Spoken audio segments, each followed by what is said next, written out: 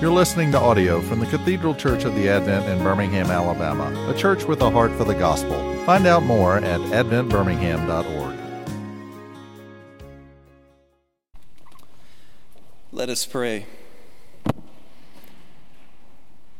Holy Spirit, come down like fire.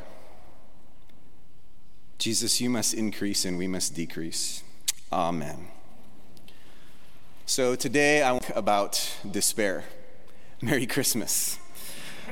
But I'm serious. I've been thinking a lot about despair lately. I was sitting down with a dear friend who is strong enough in the Lord and mature enough in who he was to open up about his struggles recently. And the word that emerged that kind of characterized his struggles, the monster that visits him far too frequently, is despair. Despair, I believe, is kind of spectral, meaning many of us experience it like degrees on a spectrum. Some despair is real and dark and deep and grave, and other despair is equally real, but a bit more superficial or circumstantial or fleeting. Despair is basically what happens when you're headed in a direction, headed toward an end, and that final destination offers no hope. Despair is what happens when hope vanishes, like having hiked for a long time only to find your feet not resting on the top of a summit, but jammed up with your toes dangling over the edge of a cliff with no bottom in sight. No hope. It's what a person feels who's been hacking through the vines of mental illness for years, and they realize after years and years of therapy and medicine and treatment that the jungle isn't getting any thinner. It's what a young adult feels when they thought that their career preparation had them headed in a certain direction, but they're showing no signs of making it in the field. All that education and all that study and all those dreams.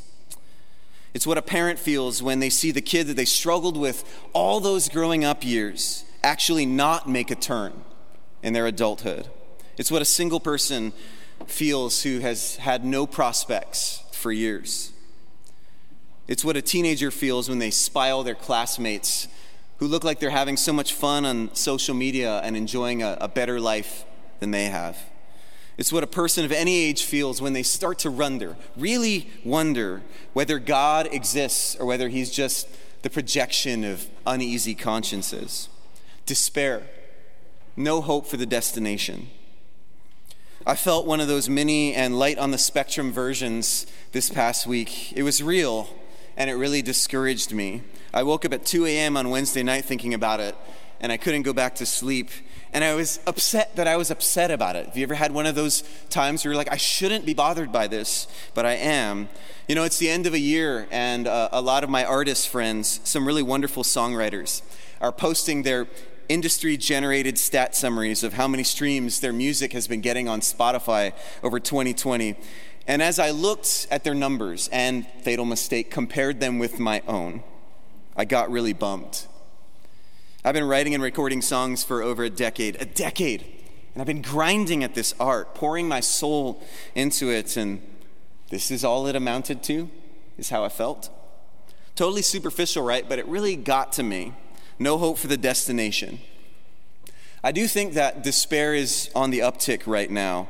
I mean, we just had Thanksgiving during a pandemic, right?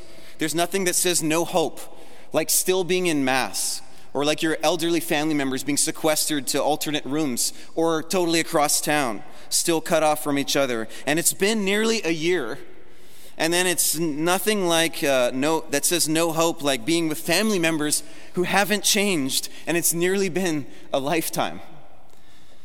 And then at 2 a.m. it dawned on me, and this happens from time to time, the very passage that the lectionary had providentially assigned me to preach in 2 Peter. It's all about despair. The community of people that the Apostle Peter is addressing, they're struggling. They're struggling because Jesus, who ascended some decades prior, said he would return, and that he would return soon, and he hasn't. And probably, if we're honest, it's not our struggle. Maybe it should be if we're serious Christians, but come on, guys, it's not. I didn't wake up at 2 a.m. on Wednesday stressed out about the second coming of the Lord Jesus Christ.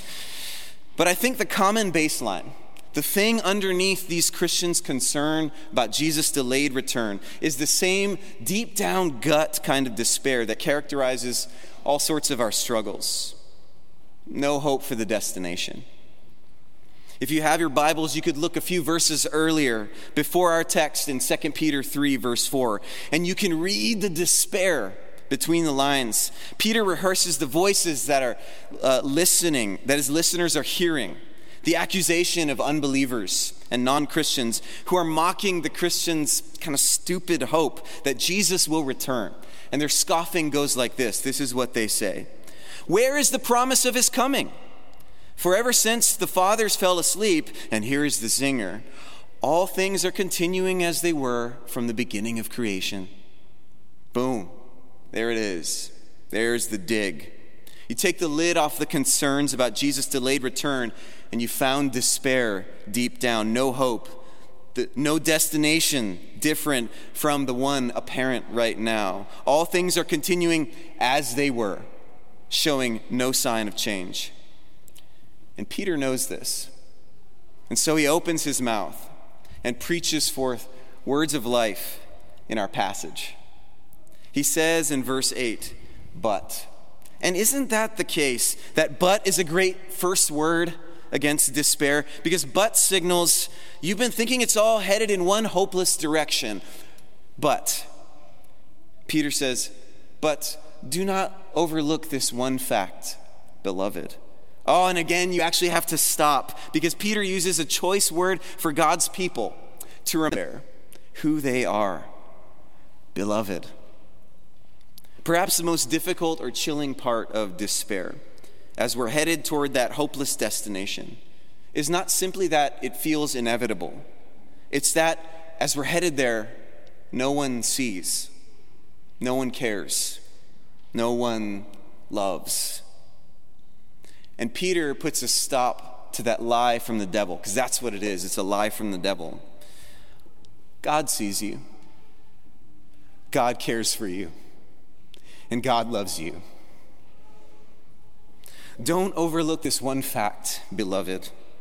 It's why, by the way, our morning prayer liturgy begins the way it does with this address to you. Dearly beloved. Have you ever noticed that? You're seen. You are loved.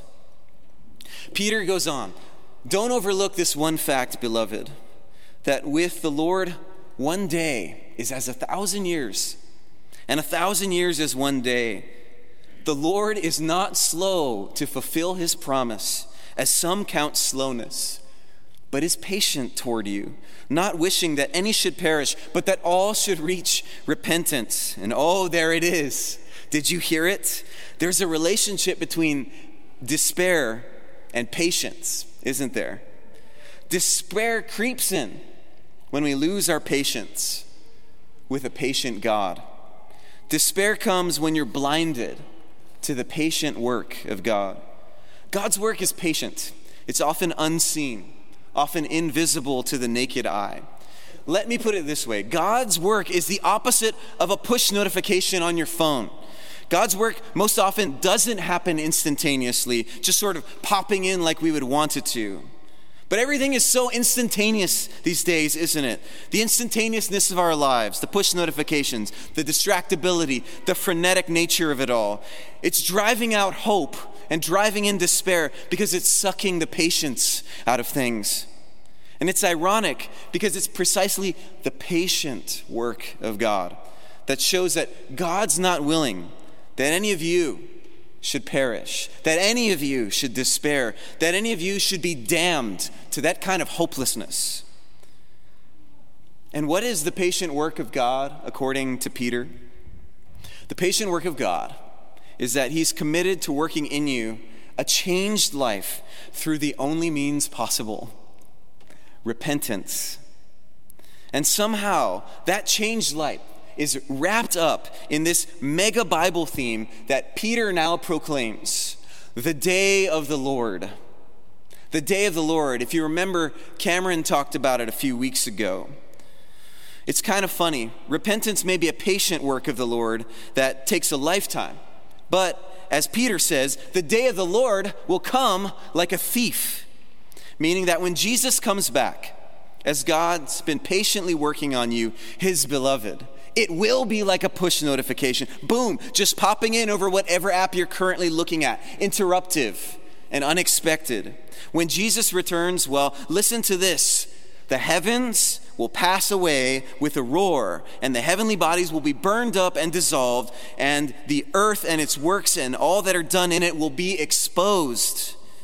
Now, of course, Peter and we understand that God sees all things and sees all things clearly, but you have to appreciate Peter's metaphor here. When Jesus returns, it's like the screen that separates heaven and earth, the hazy screen that clouds God's visibility of what's really going on down here goes away.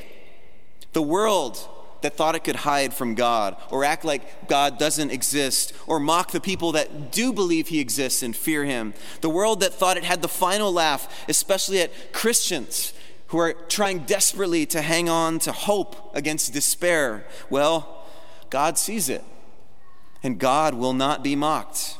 The day of reckoning is coming, Peter says. Peter says, and this is a hopeful word for those of us who are despairing right now. He says, when Jesus returns, all this stuff gets dissolved.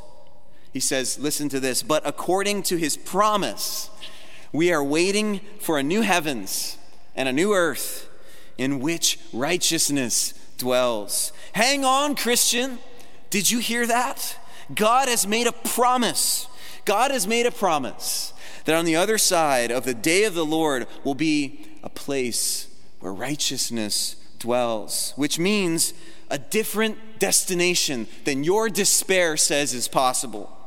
You see, despair says in hopelessness, things aren't going to get better.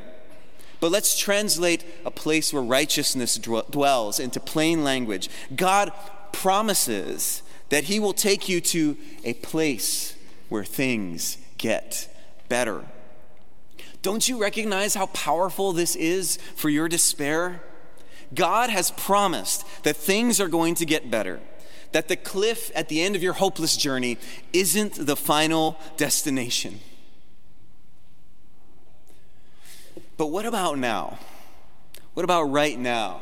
What about this hard time right now, before the day of the Lord, before that promised day? We need to go back to the word patient. For us, there's a patient life to be lived, and for God, there's a patient work to be done. The patient life to be lived, according to Peter, is actually plain and simple. With that kind of anchored promise grounding us that Jesus will return and that all things are going to get better, we are to, in Peter's words, live lives of holiness and godliness.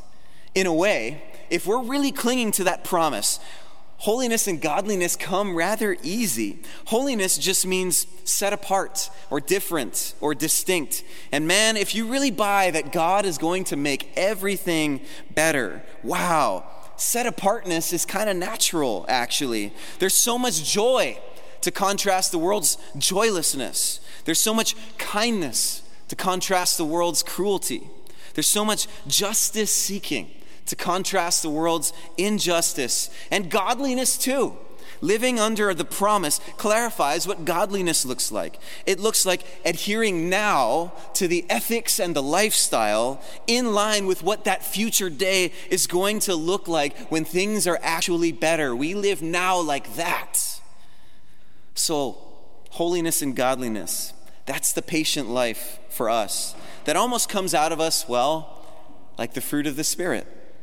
When we're simply believing the promises of God, simply living in faith and watching the Spirit push out this kind of conveyor belt of good works. But I want us to land finally, not on our patient life, but on the patient work of God, especially when we read in verse 15 this marvelous, freeing, despair-crushing phrase, and count the patience of the Lord as salvation. The patience of the Lord as salvation. He's saying, count the fact that Jesus is delaying his return as a hopeful word for you now, right now, in this patient, delayed time. God is working salvation out. In this despair, in this present struggle, God is not absent. He's present, and he's presently working. Again, the delay is the proof that he's working. He's not willing that any should perish. He wants to repent you into new life. And to give you this final word of hope, I want to show you through Peter the nature of what this patient work will look like. Look at all that crazy apocalyptic imagery here in this passage. Verse 12, the heavens will be set on fire and dissolved, and the heavenly bodies will melt as they burn. In other words, the old heavens and the old earth will pass away, and God will bring about something new. Peter's actually using this cosmic, global, and apocalyptic image as a way of telling you what God is currently doing in his patient work of repentance in your life. He's taking the you of right now, and he's going to end it. You see, there will be a new earth, but the old earth, just like Jesus, must go all the way down to the grave. It must die completely. Just as Jesus didn't swoon on the cross and faint, but died an actual full death, so creation can't escape total death before it is renewed. I know it sounds doom and gloom, and well, it is. But there's a strange comfort in this word, especially for those of us who are in situations in our life where the sin and the brokenness just can't be transcended and where the despair runs deep. Here's the mind-blowing hope of this devastating passage. God says to all those real problems that have driven you to and kept you in your despair, God says, I'm going to take every last one of them and I'm going to kill them. There will be nothing left of them. They're not going to swoon and reemerge.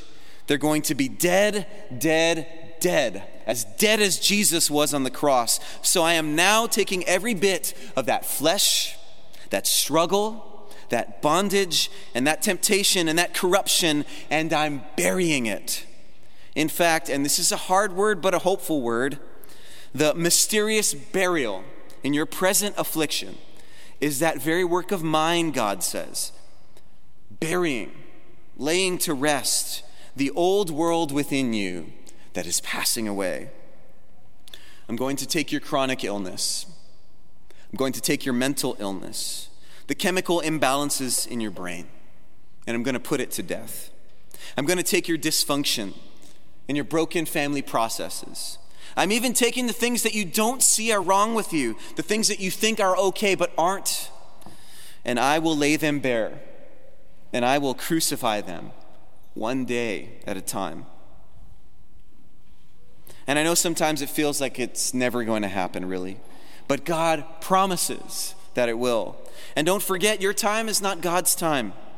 And that means that God is saying to you, though it seems like I'm slow, don't take that as that I'm not working, that I'm not there, and that it won't happen. Because I'm not slow in keeping my promise, as some understand slowness. And just because I want all those broken things about you to perish, doesn't mean that I want you to perish.